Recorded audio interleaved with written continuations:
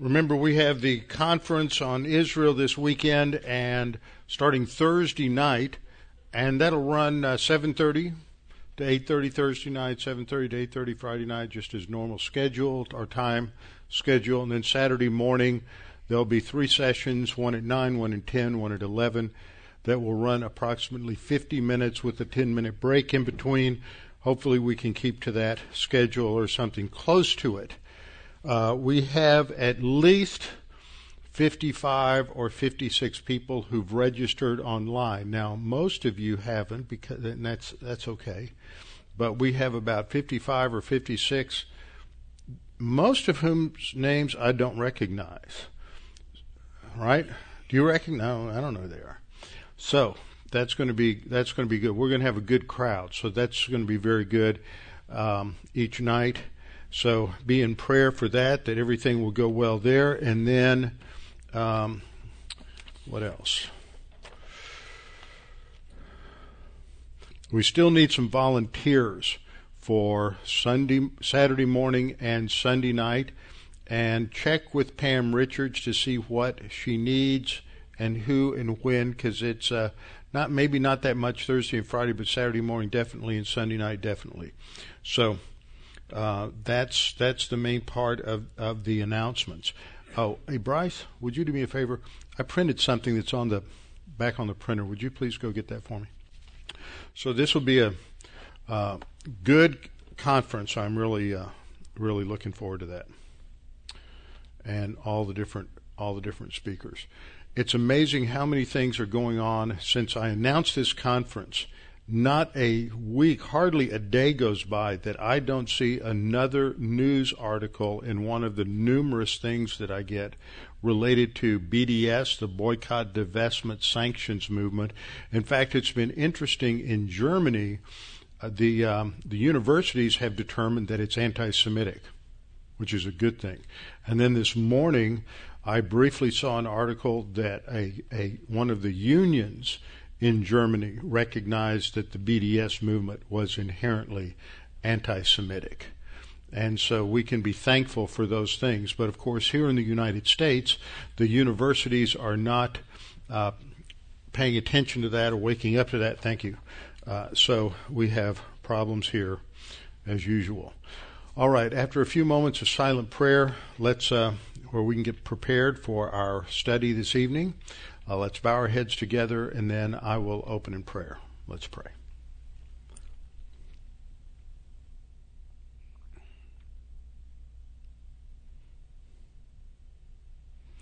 Our Father, we're thankful for your word. We're thankful for the truth that you communicate to us.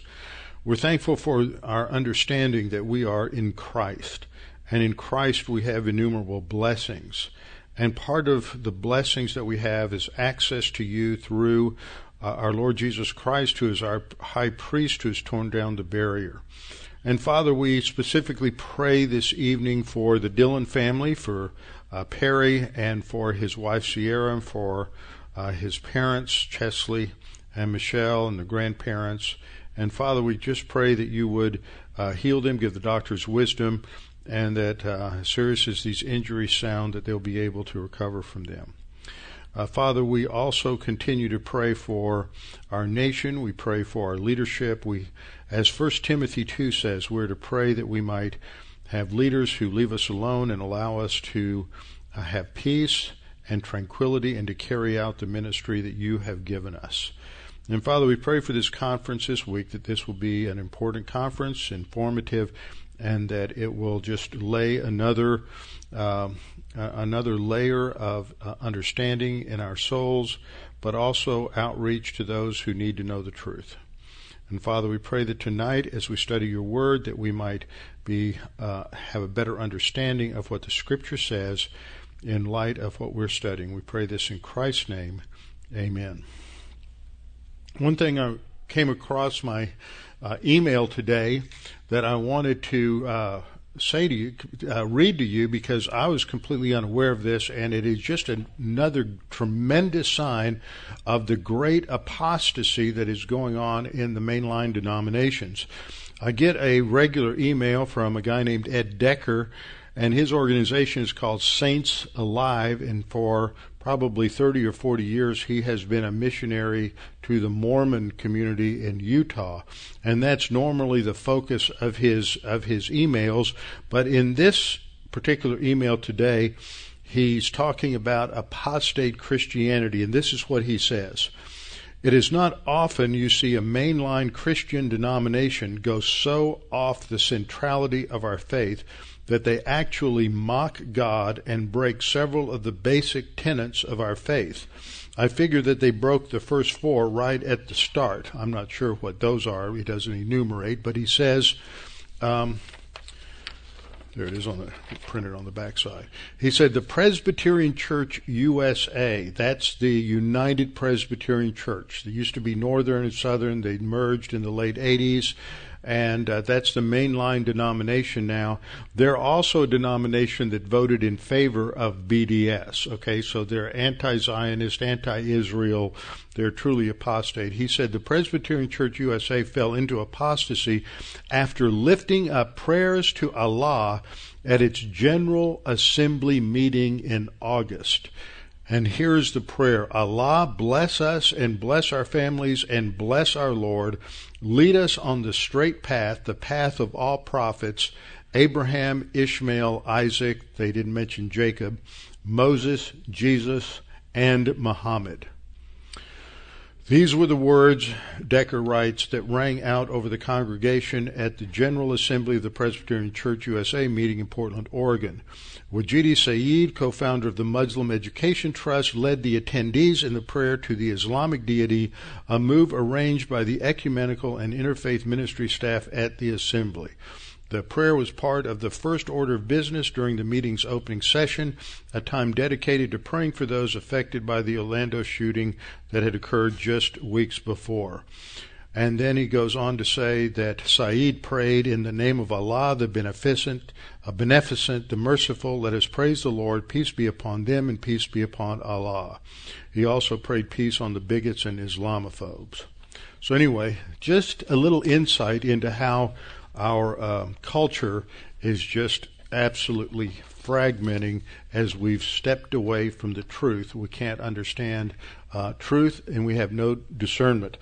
And that's just a great example of worldliness and demon influence through false religions and false philosophy. So we started this study last time, a summary of what the Bible teaches about demonism, and we started this because our passage in 1 Samuel 16:14 talks about this, when the Spirit of the Lord left Saul, that a distressing spirit, as it's translated in the New King James Version, but actually in the Hebrew, it's the word on the lower left, ra, which means bad or evil. And this is talking about a demon that troubles Saul. And the idea there is this word ba'at on the lower right. It's an external action. He is troubling Saul from the outside. So the result is that Saul is experiencing extreme distress and fear that incapacitates him. So he started a review of the angelic rebellion, the rebellion against the authority of God that began in eternity past when the chief angel, identified in English versions and in popular culture as Lucifer, that name comes from the King James translation, but the Hebrew is Hallel ben Shachar, and that is the bright and morning star, the shining one, the son of the morning, the son of the dawn. And this is his fall is described in Isaiah 14:12 through 14 and Ezekiel 28:12 to 19. I didn't point this out last time, but one of the things you should know, that the trend of modern evangelical scholarship is to deny that Isaiah 14, it's more common there, that does not refer to the fall of Satan. It's simply referring to the fall of a historical personage, the king of Babylon. And then, but a number of people who will deny Satan in Isaiah 14 will still affirm it in Ezekiel 28, but there are many who deny it in both places. One of the consequences of that is that evil is no longer The origin of evil in the universe, in the cosmos, is no longer addressed in Scripture. So this lends itself to a kind of dualism where you have an eternal good and an eternal evil. And it's bad theology, but worse, it's bad exegesis. And it comes from the kinds of pressure that is put on evangelical scholars and to go along with where their more liberal, respectable, scholarly brethren are. And this is one of the things that has infected evangelical seminaries over the past 50 or 75 years, because they want to have the respect like everybody else, the same problem that Israel had. We want to have a king like everybody else. So that one of the ways in which this happened is that when they elevated new professors and identified those who would serve in the future, they would encourage them not only to get, for example, at Dallas Seminary, to get a doctorate from Dallas, but then to go on to Harvard or Edinburgh or Yale or Princeton or Aberdeen or Basel or one of the European schools, and they always brought back some kind of a Trojan horse. And it influenced where those seminaries went. It wasn't just Dallas. I'm not picking on Dallas, but it affected Trinity. It's affected Western Conservative. It's affected Denver Seminary, Gordon Conwell, every one of these. And they have drifted off course. And if you're interested, you can Google an article by that was recently published in American Thinker. And the title of it is The Death of Evangelicalism. And if you haven't seen that, I've emailed it out. I've also posted it on my Facebook page and on the DBM Facebook page. You can get that. It is an accurate and telling description of how, as the author puts it, evangelicalism has been committing suicide for the last 40 years. And it just about accomplished the task.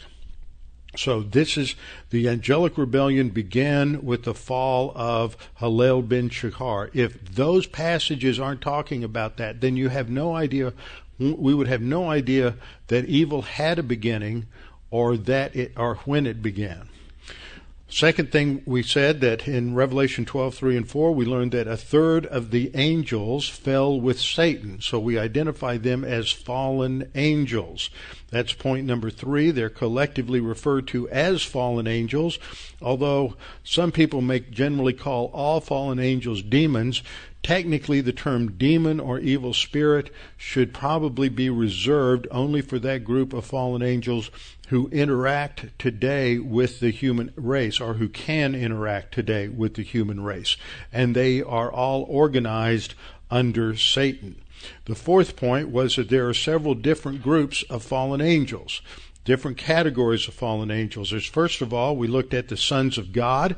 This is a term that describes all angels, fallen and elect, and it specifically refers to a group of angels that cohabited with human beings. It's described in Genesis 6:4, Jude verses 6 and 7, as well as 2 Peter chapter 2 verses 4 and 5. The New Testament passages make it very clear that it's talking about angels, but when you look at the term sons of God, B'nai HaElohim, it clearly describes and refers to angels in Job 1 and in Job 2. Fourth, we see that, second in this listing of different groups of angels, that there's a demon army currently confined to the abyss. They're described in Revelation 9:1 through 11, and they will be released during the tribulation period as part of the fifth trumpet of judgment in the latter part of the first half of the tribulation. That judgment is followed by a second demon army. So this is the third group of demons. That is an army of 200 million that are currently held in reserve under the Euphrates River, according to Revelation 9:14 through 16. Then the fourth group of demons are those who are alive and well and were involved in these different episodes of demonic influence and demonic possession that are described in the Scripture. The fifth point we looked at, fifth and sixth points are definitions. Very important. I want to review those again. Demon influence or demonic oppression can happen to anybody. It is an externally based operation. By that I mean the demon is not inside of a person, he's outside the person. And demon influence is when a person's thinking is thinking according to the devil's thinking. Now, the devil's thinking was arrogance. I want to be like God and I want to be worshiped like God. But it also involved antagonism or hostility to the Word of God. And so when we look at any world religion other than biblical Christianity, it manifests both of those characteristics. Moral-based religions manifest those characteristics. They're grounded on arrogance and they're grounded on an antagonism to grace and the teaching of the Word of God. So that fits all philosophies and all world religions other than biblical Christianity. So any value, philosophy, religion, opinion, and worldview contrary to the divine viewpoint derived from the exegesis of Scripture is demon influence. Sixth point, distinguishing demon influence from demon possession, is that demon possession describes the invasion of the body of a non-Christian by a demon. We'll spend a lot of time on that this evening. A demon is able to enter into the body of a person, a non-Christian only, and can control the unbeliever's physical actions from a position within the unbeliever. So that's not what's going on with Saul. The prepositions are all external. They're not into or inside of. Now, that's pretty much what I covered last time. I think I may have stopped at point 7. Point 7, we see that the New Testament warns about demon influence in a number of different ways. 1 Corinthians 10:20 says that sacrificing to idols, even though the idol may be wood, stone, metal, and may not mean anything, it represents a meaningless false religion. Nevertheless, what Paul is saying is if they sacrifice to idols, they're sacrificing to a demon. What he means by that is that demons are behind these false religions and these false gods and goddesses. So when you read about Greek mythology, Egyptian mythology, Babylonian mythology, Roman mythology, Norse mythology, those gods and goddesses are representatives of various demons. And there's a view that I think holds a lot of water, and that is that after Noah and the family got off the ark and they began to multiply and spread over the earth, those that were negative to God, hostile to God, rejected God, are the ones that remembered back through the stories they were told of the sons of God who cohabited with the daughters of men. That sounds like Zeus looking down from heaven and seeing a human female that he came down and would rape, and then the byproduct of that would be Hercules or some other great men. And that's what Genesis 6 talks about. And this was the source of the men of renown of the ancient times. And so Paul says that worshiping these false demons, so if you believe in these mental, mind-based cults, there are a lot of self-help philosophies that are promoted on PBS. They're promoted in a variety of churches. In fact, there are some churches, even here in Houston, that get a lot of play on the radio and on TV, but they're basically motivational. It's just human viewpoint. It is demonic influence. 1 Timothy 4:1 describes these as deceitful spirits and doctrines of demons, that in the latter times, which is the whole church age, people will fall away from the truth and they will be led astray by these deceitful spirits and doctrines of demons. 2 Corinthians 11:14 through 15 warns of their deceptive appearance as servants of righteousness. And so this is the devil's tactic, is his role is to appear to be good, to appear to be an angel of light. And you have examples of this in two great world religions. By great, I don't mean that they are important or good, but that they are large and influential. You have and they're very similar. You have Islam. What happens in the origin of Islam? You have the story of Muhammad going up to a cave, and you have an angel who appears to him and identifies himself as Gabriel and gives him the Quran and dictates it to him, and he learns it. He doesn't write it down for many years. He writes it down from supposed memory. That's demonic influence. That's the deceptiveness of an angel of light. Almost the same thing happened with Joseph Smith up in Palmyra, New York, that he goes up on the mountain, the hill Cumorah outside of town, and you have the angel Moroni who appears to him and gives him these tablets and special juju black magic glasses that he can put on and decode what has been written down. And so that's the origin of the Book of Mormon. So Mormonism and Islam both have very similar beginnings, and they're both based on an angel of light that appears and deceives the founders of those religions. And then we have James 3:13 through 15 that identifies the thinking of the world as earthly, natural, and demonic. In the world natural, there's the word soulish, which is used in 1 Corinthians 2:12 through 14 to describe unbelievers. They are not spiritually alive. They don't have a spirit. They're described as soulish. So that is key. Now, when we get into the New Testament, one of the important things that you have to do if you're going to understand a biblical view of what the Bible teaches about angels and demons is you have to deal with the fact that as I pointed out last time, you only have one strong example of the activity of demons. Well, two if you count Job 1 with Satan. But you only have those two examples in the Old Testament. There's not a well-developed angelology or demonology in the Old Testament. So the first thing you really see of this outbreak of demonism and demon possession is at the time of Christ.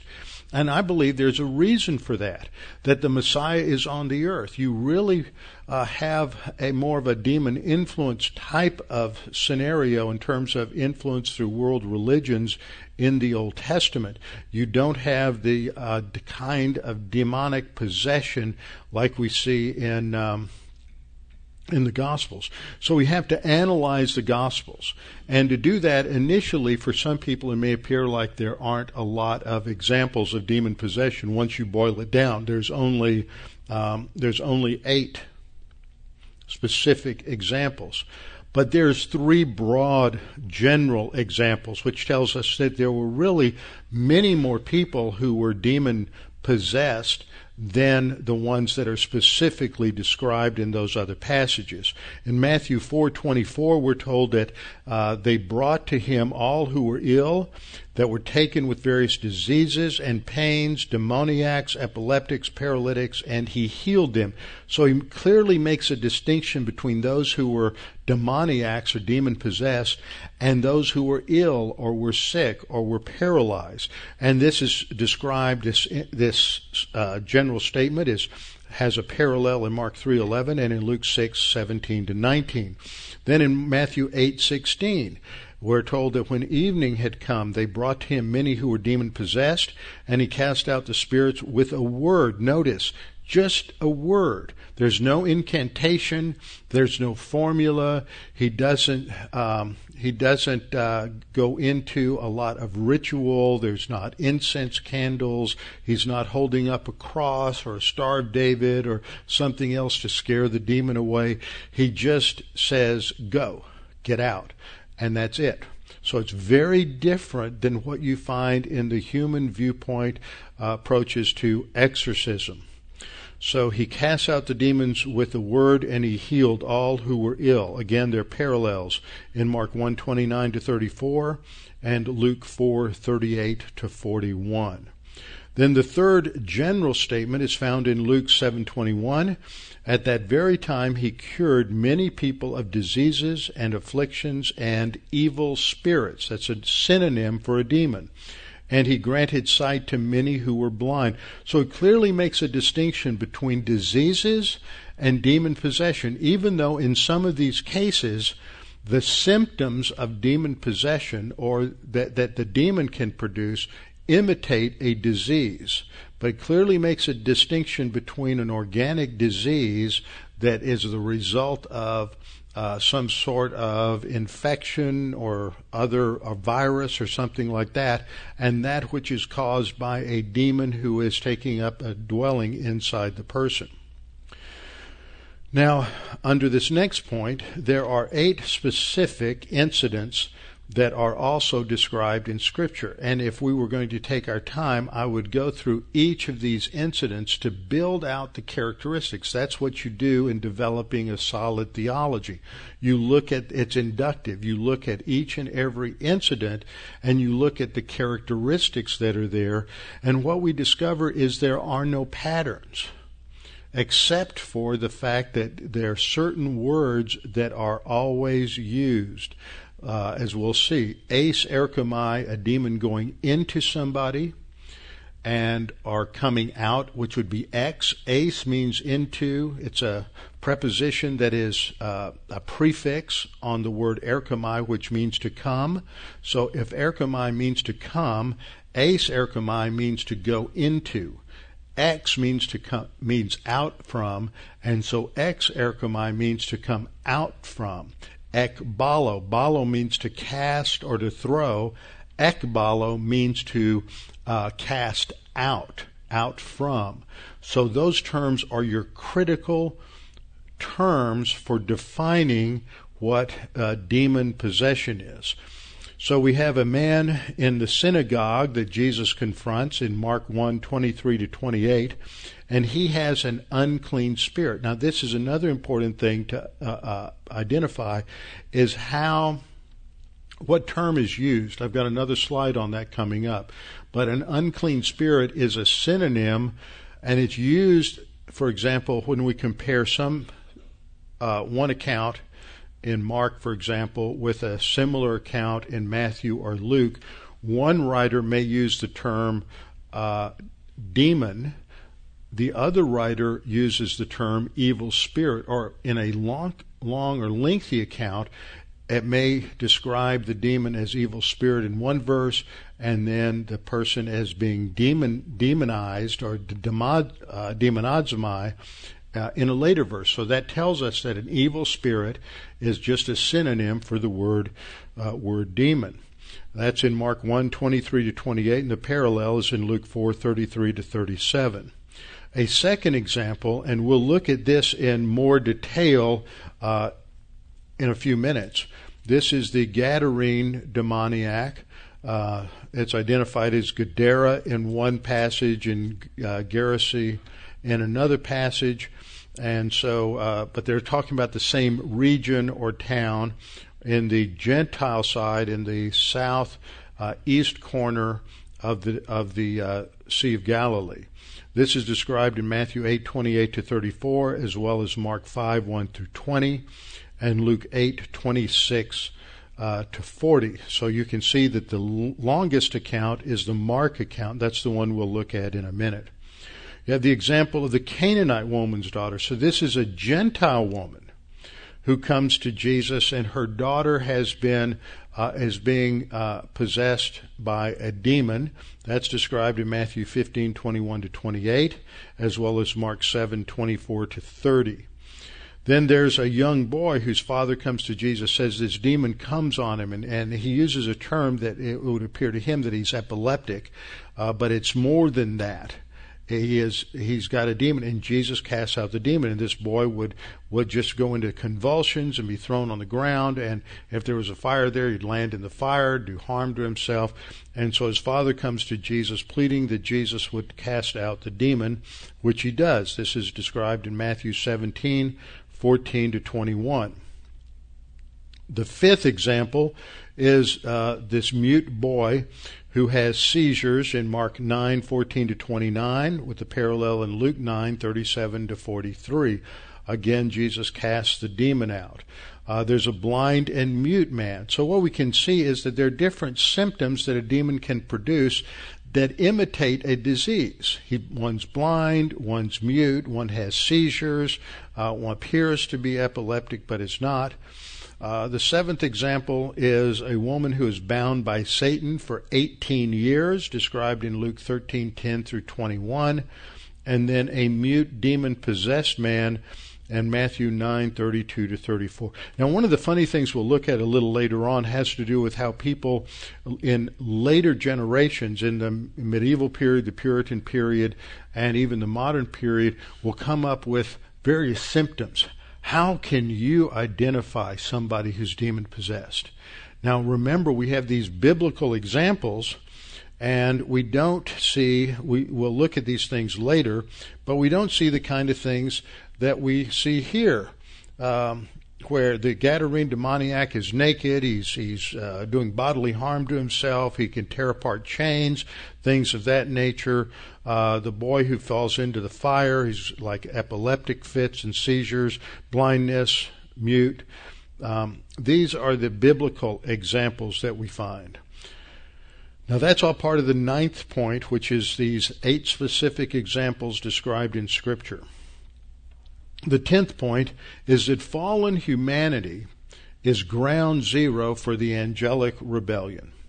We are ground zero. Genesis 3:15, once Satan enticed Eve, and then Eve enticed Adam. Adam is the head of the race, ate from the fruit of the tree of the knowledge of good and evil. Then you have man falling prey to Satan, losing his dominion over the earth, and Satan becomes the god of this age and the prince of the power of the air. Genesis 3:15 predicts the battle that will take place, the anger, the hostility between you, God is addressing the serpent, and the seed of the serpent, who is Satan, and the woman, and between your seed, that is the seed of the serpent, and her seed. And her seed ultimately refers to the Lord Jesus Christ. Seed is not, in the Greek of the Septuagint, it's the word sperma. Well, that obviously is the seed that's produced by the male. A woman produces the egg. So this is an unexpected term to describe the seed of the woman. This is something the male produces, and it doesn't say specifically the virgin birth, but it fits that idea because it is the woman who's going to produce that which is normally produced by the male. So it fits the doctrine of the virgin birth. So that's ground zero. We're involved in this spiritual warfare. Ephesians chapter 6, verses 10 through 18. Now, let's have a case study, and I've misnumbered this particular slide. I added one, so this should be 11. It's a case study of demon possession. I want you to turn in your Bibles to Mark chapter 5. Mark chapter 5, and it's described in verses 1 through 20, and the parallel is in Luke 8:27 to 37. So let's turn there in our Bibles, and we'll just start off with the very beginning, the opening description of the scenario. Then they, and this is referring to Jesus and his disciples, after they have been out on the Sea of Galilee, then they cross over to the other side. They've been up in the north near Capernaum and Bethsaida, and Jesus has been teaching the disciples, and now he says, let's cross over to the other side in Mark 4:35. This is described then in verse 1. He says, then they came to the other side of the sea, to the country of the Gadarenes. They're in Gentile territory now. That's important because when you have this, you're going to have a herd of pigs. So that was legitimate for them to be raising pigs on that side of the Sea of Galilee. They came to the country of the Gadarenes, and when he had come out of the boat, immediately there met him. If you read Mark, I know a lot of you are reading your Bibles. I'm very gratified to hear from different people as they're reading through the Bible. Somebody asked a question last week and said, as I'm reading through it for a second or third time, or I'm trying to read it through faster, sometimes I get a little sleepy.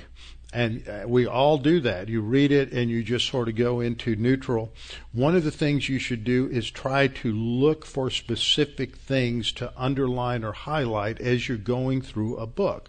So make a note of this. When you're reading Mark, underline the word immediately. Mark loves that word. He must be very young, and everything has to happen quickly, and everything Jesus does is immediately. That's his style.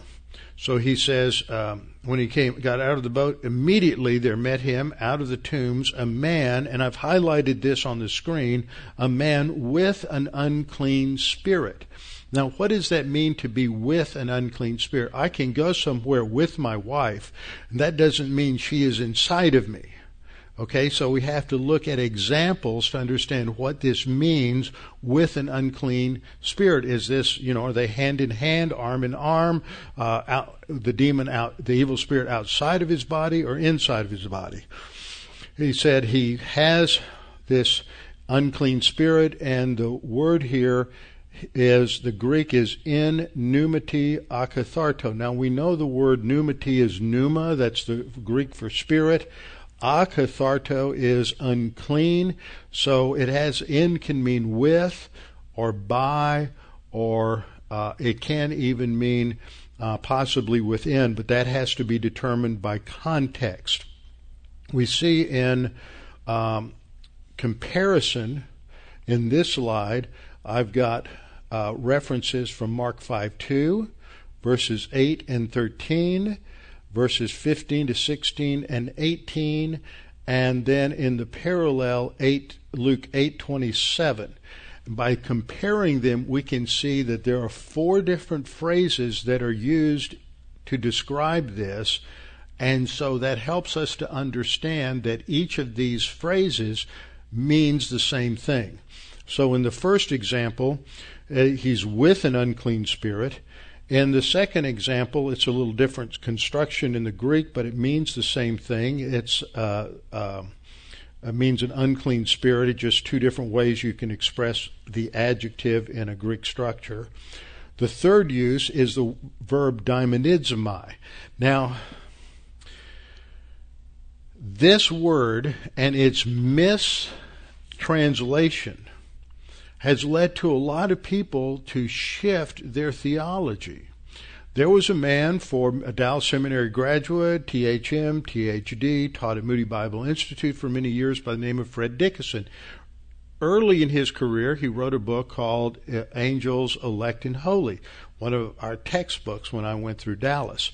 He hints towards the end of that book of his future position. And his future position was that Christians could be demon-possessed. His basic argument was that I have a file cabinet filled with examples. That's called empiricism. That's not coming from the Bible examples, but personal examples. I've got files of hundreds of Christians who've been demon-possessed. But when he tried to argue from the text, he went to this word daimonizomai. Now, if you break it down, it's a participle, and it's a passive participle. Now, a passive verb has the idea that you receive the action. You're passive to the action. You're receiving the action. So you're receiving the action of a demon. Now, what he did with that is he said, and he's accurate to a point, that all this word gets you is that this person is being acted upon by a demon. But he went a step too far. He said, but that doesn't mean demon possession. He said that just means being acted upon by a demon. That could be demon influence, or it could be demon possession. It's a word that could mean either one. And for that he would get an F in Greek. Because this is a general word. He was right about that. It's a general word. But what defines it are the specific words that surround it. And the specific words that surround it are those words I mentioned already, going into and coming out of. Eis erchomai and exer, those are the technical terms that give precision to this general word. This word means to be acted upon by a demon, but in what way? And then in verse in Luke 8:27, the same person is described as someone who had unclean spirits. So we can define this from other contexts and other words used in this context. For example, when it talks about an unclean spirit in Mark 5:8 and 13, look at this verse. Jesus said to him, that is the demon, he says, "Come out of the man, unclean spirit." So that unclean spirit and this whole activity, the way the unclean spirit is with the man, is described as daimonizomai, but the specificity is that this demon has to be inside of the person to come out of him. So that's what tells us what it means when he says he's with a demon. The demon is in him, because it has to be to come out. So Jesus says, ekbalo, come out of the man, unclean spirit. Then he has a conversation with him, asks him his name, and the demon says, "My name is Legion, for we are many." Now, Roman legion would have upward of a couple of thousand soldiers, and so this indicates that numerous thousands of demons could be inside of one person, because they're immaterial, so they're not restricted by space. Now, what has happened in the occult and in exorcistic mythology is the idea that if you're going to control the demon, you have to know his name. And that's how you can control him. So the first thing you should do if you're casting out a demon is to say, "What's your name?" And then you can control him. And that's just hogwash. That is not biblical. That's not what Jesus is doing here. He's teaching something here about how many demons can potentially indwell an individual. And then this demon begs Jesus not to send him out of the country. We'll look at what that meant later on. He basically says, "Don't send me to Tartarus. Don't send me to the abyss. Don't send me to the abyss." He wants to inhabit something. And so we learn in verse 11, a large herd of swine was feeding there near the mountain. So all the demons, notice that, all the demons, they're begging Jesus. This must have been quite a scene. All these demons are chattering together and begging Jesus, "Send us into the swine." Notice that you have Jesus saying, "Come out," and they want to go into the swine. This isn't just some passive sort of external action.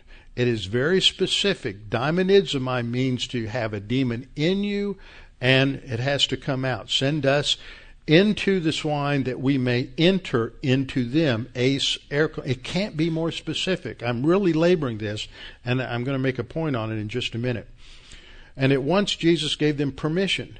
Then the unclean spirits went out, ex erchomai, that should be out of, enter, or leave, and entered, eis erchomai, into the swine.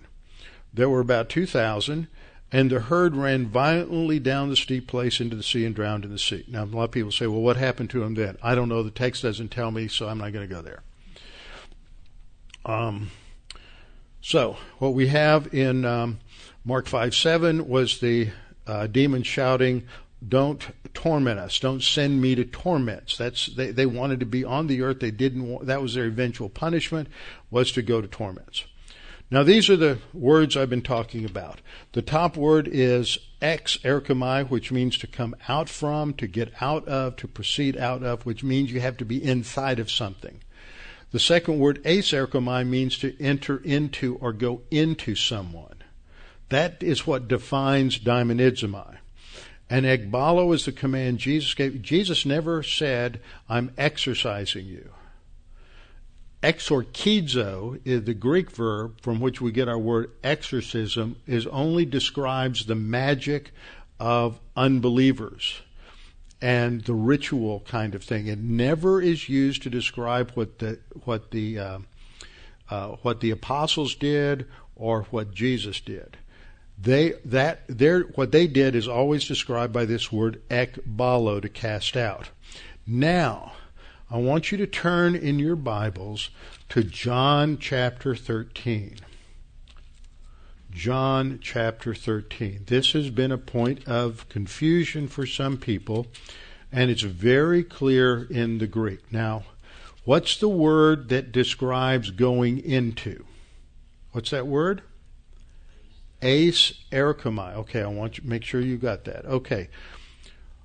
Demon influence is external influence, influence of a demon or Satan from outside the body. Demon possession is when the spirit takes up residence inside the body. What happens in John 13:2? John 13:2, Jesus is getting ready to celebrate the Passover, the Seder, with his disciples. After supper, and supper being ended, the devil, now this is Satan, the devil having already put it, doesn't tell us what the it is, put it into the heart of Judas Iscariot, Simon's son, to betray him. Now, if you look at some other translations, like the New American Standard, there's no it there. It says, having already put into the heart of Judas Iscariot to betray him.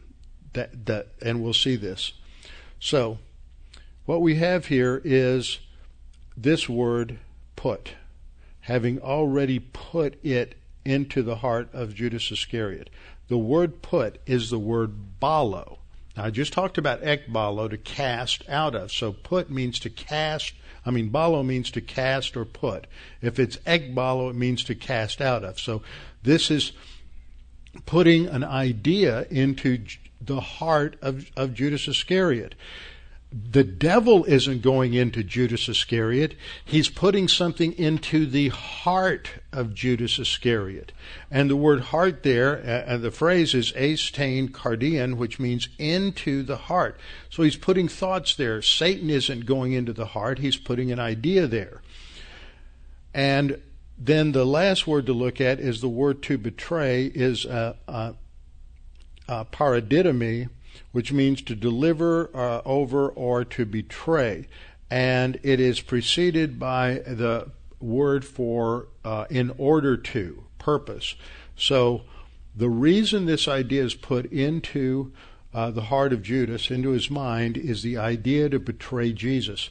Now, is that demon possession or demon influence? That's demon influence or satanic influence. Satan isn't inside of Judas at this point, okay?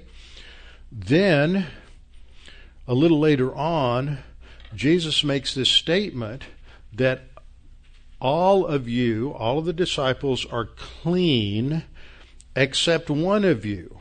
And then John makes it clear, for Jesus knew who would betray him. The one that's not clean, not saved, is the one who's going to betray him. That would be Judas.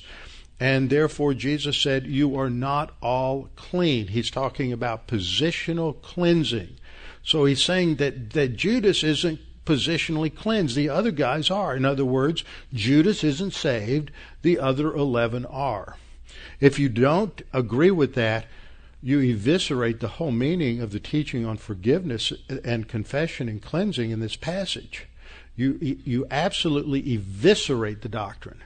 You cannot teach confession out of 1 John 1:9 if you don't get it right in John 13. Otherwise, you're inconsistent. And then what happens in verse 27?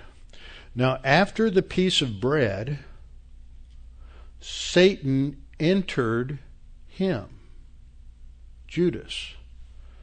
The word there is eis erchomai. Now, let me remind you of what we've done. Daimonizomai means simply to be acted upon by a demon. The only way you can understand what that word means in terms of precision is the verbs that surround it. Eis erchomai, to go into, and ex erchomai, to come out of. Now, some people have done this. They've said all this is in John 13:27 is demon influence.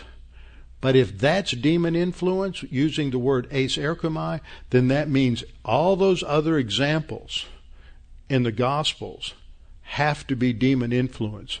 And you no longer have any biblical teaching on demon possession. You no longer can have a biblical view of demonology. It undercuts everything else that we believe about demon influence and demon possession. That's why Greek matters. That's why exegesis matters. If you know the original languages, it should keep you from making sophomoric errors like this. So Satan possesses Judas Iscariot because Judas Iscariot is not clean. He is an unbeliever.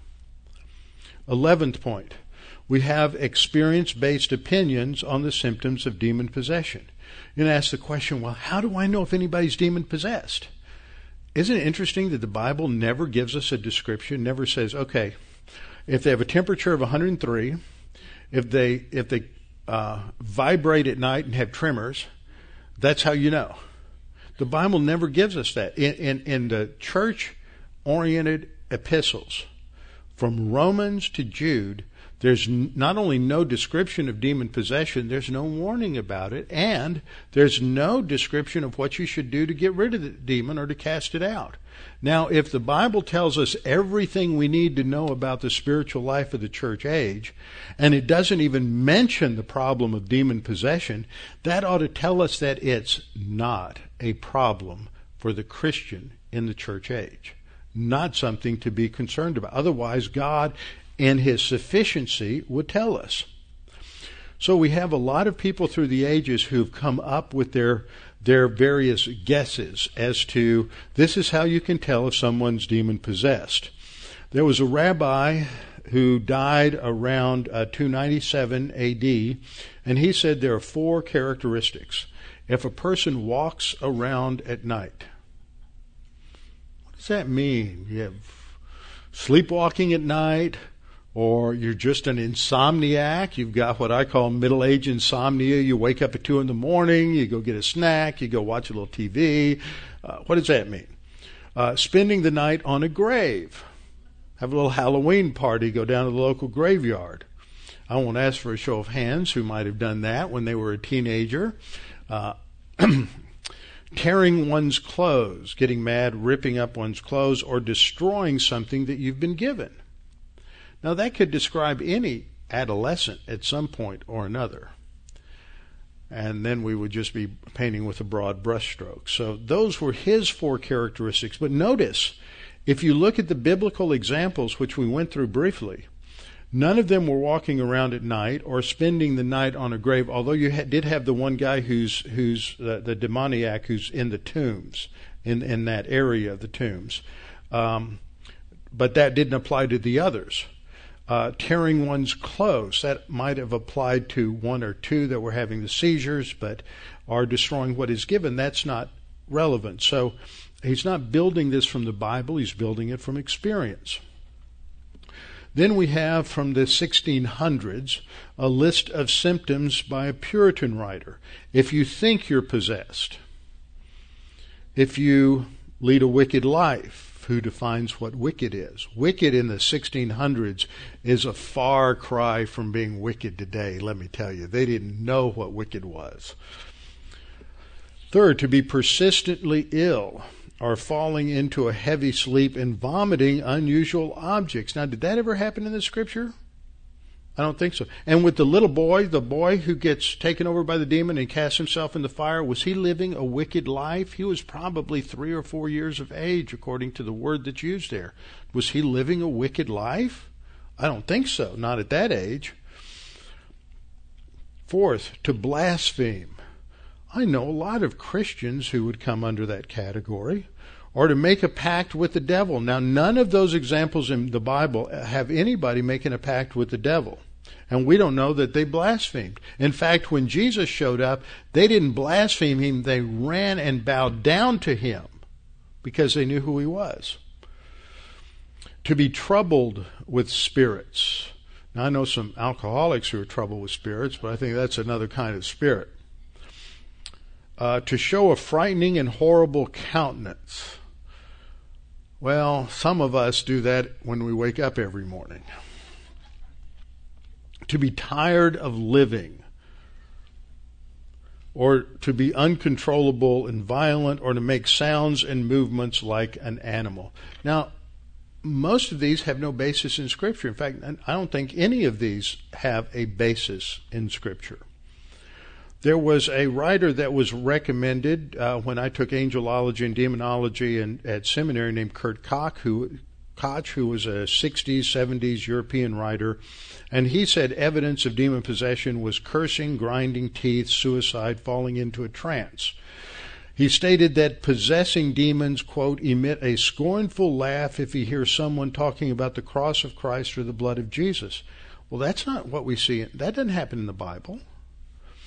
And he says, and that the person will display evil and hateful expressions, especially if spiritual things are talked about. We don't see an example of that in the Bible. Where are they getting this? Just from personal experience. Chuck Swindoll, well-known pastor and Bible teacher, radio Bible teacher, former president of Dallas Seminary, wrote a book in the 80s called Demonism. And he asked the question, can a Christian be demonized? He answers it. For a number of years, I questioned this, but now I am convinced it can occur if a, quote, ground of entrance has been granted, the power of darkness. Now, a lot of people come up with this idea that you have some sort of ground of entrance. You get involved in doing something. You weren't looking for a demon, but you inadvertently bought a Ouija board and you picked up a demon. You went to the Far East and you bought a little Buddha and picked up a demon. And you're completely unaware of the fact that now you've got a demon that's Velcroed to your back and is causing havoc in your life. So this is the idea of a ground of entrance. You think that little 3 or 4 year old boy had a ground of entrance, or the Canaanite woman's daughter had been involved with the occult? There's no evidence of that anywhere in Scripture that any of these people were doing anything out of the ordinary that caused their demon possession. They weren't playing with tarot cards. They weren't getting involved with astrology and other forms of fortune telling. They weren't. None of that's there. Swindoll says, if a ground of entrance has been granted the power of darkness, such as trafficking in the occult, or a continual unforgiving spirit, a habitual state of carnality, I don't think that that's true about many of those examples. I mean, for example, every unbeliever is in a habitual state of carnality. Isn't that right? They can't do anything else but be carnal. Not very well thought through. He says the demon sees this as a green light, okay to proceed. He then goes on to say, based on, notice there's no Bible verses here to support what he's saying. I'm not jumping on Chuck. I'm pointing out critical thinking skills. Is he going to the text to support his position, or is he going to experience? He says, I have worked personally with troubled, anguished Christians for many years.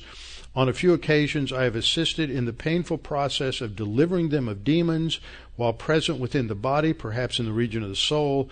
That evil force can wreak havoc within the life. So he thinks Christians can be demon-possessed.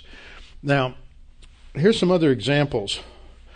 Not a whole lot down through even after the New Testament. Josephus talks about this legend that comes up about Solomon. And he says, God also enabled him, that Solomon, to learn the skill which expels demons. He composed such incantations also by which distempers are alleviated. No evidence of this anywhere in the Scripture. They drive away demons so that they never return. He said, I've seen a certain man of my own country, his name was Eleazar, releasing people that were demoniacal in the presence of Vespasian. He became emperor of Rome. He put a ring that had a root of one of those sorts mentioned by Solomon to the nostrils of the demoniac, after which he drew out the demon through his nostrils, and when the man fell down immediately, he abjured him to return into him no more, making still mention of Solomon and reciting the incantations which he composed. Now that doesn't fit anything that we see in the Bible. You've got incantations, you've got this ring that's put into the nostril that pulls out the demon, all of these things. And then he goes on to say, Eleazar would set a little way off a cup or a basin full of water and commanded the demon as he went out of the man to overturn it. There's a little empirical data. The demon's going to leave, and you have a little sleight of hand and flip over the little bowl of water. That's evidence that a demon came out. Okay? It's just magic. That's all it is. We get into the book of Tobit, and in the book of Tobit we have the story of an exorcism. Tobit married a girl, and her former suitors are killed at the wedding by a demon. So this happens in the intertestamental period and is written down. And so he tells this story, and in Tobit 8:2-3 it says, and as he went, he remembered the words of Raphael, that's an angel, and took the ashes of the perfumes and put the heart and the liver of the fish thereupon and made a smoke therewith. That's how you're casting out the demon. You take a dead fish and some perfumes and ashes and take the liver of the fish and put it on the person's heart, and that'll cast out the demon. He says, the which smell, when the evil spirit has smelled, he fled into the utmost parts of Egypt, and the angel bound him. And after that, they were both shut in together. So that's that view. See, they're so different from the Bible. Now we have an experience-based exorcism in Acts 19:13. You have these itinerant Jewish exorcists. There's the word is exorchizo. And they took it upon themselves to call the name of the Lord Jesus over those who had evil spirits. So they're going to exorcise by the Jesus whom Paul preaches, not that they have any relationship with Jesus. And we're told there were 7 sons of Sceva, a Jewish chief priest, who did so, and the evil spirit, who's kind of a smart aleck, came out and said, Jesus I know, and Paul I know, but who are you? Then the man in whom the evil spirit was leaped on them, overpowered them, and beat them up, so that they fled out of the house naked and wounded. They got their comeuppance. So, last example I have here is from a work called the Pesikta of Rav, that's Rabbi for short, Rav Kahana. This is dated from the 5th to 7th century, and he says, has an evil spirit never entered into you? Have you never seen a person into whom an evil spirit has entered? What should be done with one so affected? Take the roots of herbs, burn them under him, and surround him with water, whereupon the spirit will flee. Does that have anything to do with what Jesus does or what we see in the Scripture? He doesn't even use a harp. He doesn't even go back to 1 Samuel to come up with something. So what we see here is, in contrast to all this juju black magic, Jesus commands the demons to come out. No use of chant, spells, smells, or incantations. He doesn't touch, he speaks to them, and they depart. That's it. Because Jesus has power. Now next time, before we go further, we'll finish up with the issue of, can Christians be demon-possessed? And the answer is no. And we'll find out from the Bible next week. Father, thank you for this time that we've had to study your word, that as people so often worry about and are fearful of spirits and demons lacking a biblical foundation, often in modern churches, people are frequently confused. Father, we pray that we might understand these things and be able to offer a solid answer to people so that they can have hope and confidence and not be fearful, not operate on superstition and ideas that are really part of demon influence.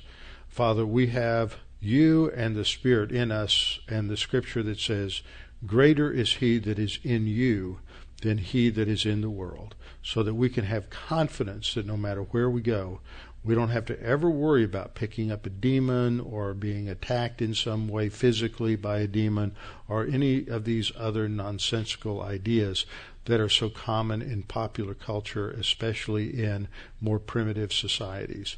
We pray that we may understand these things and they will give us confidence in the ability to help others if the opportunity arises. We pray this in Christ's name. Amen.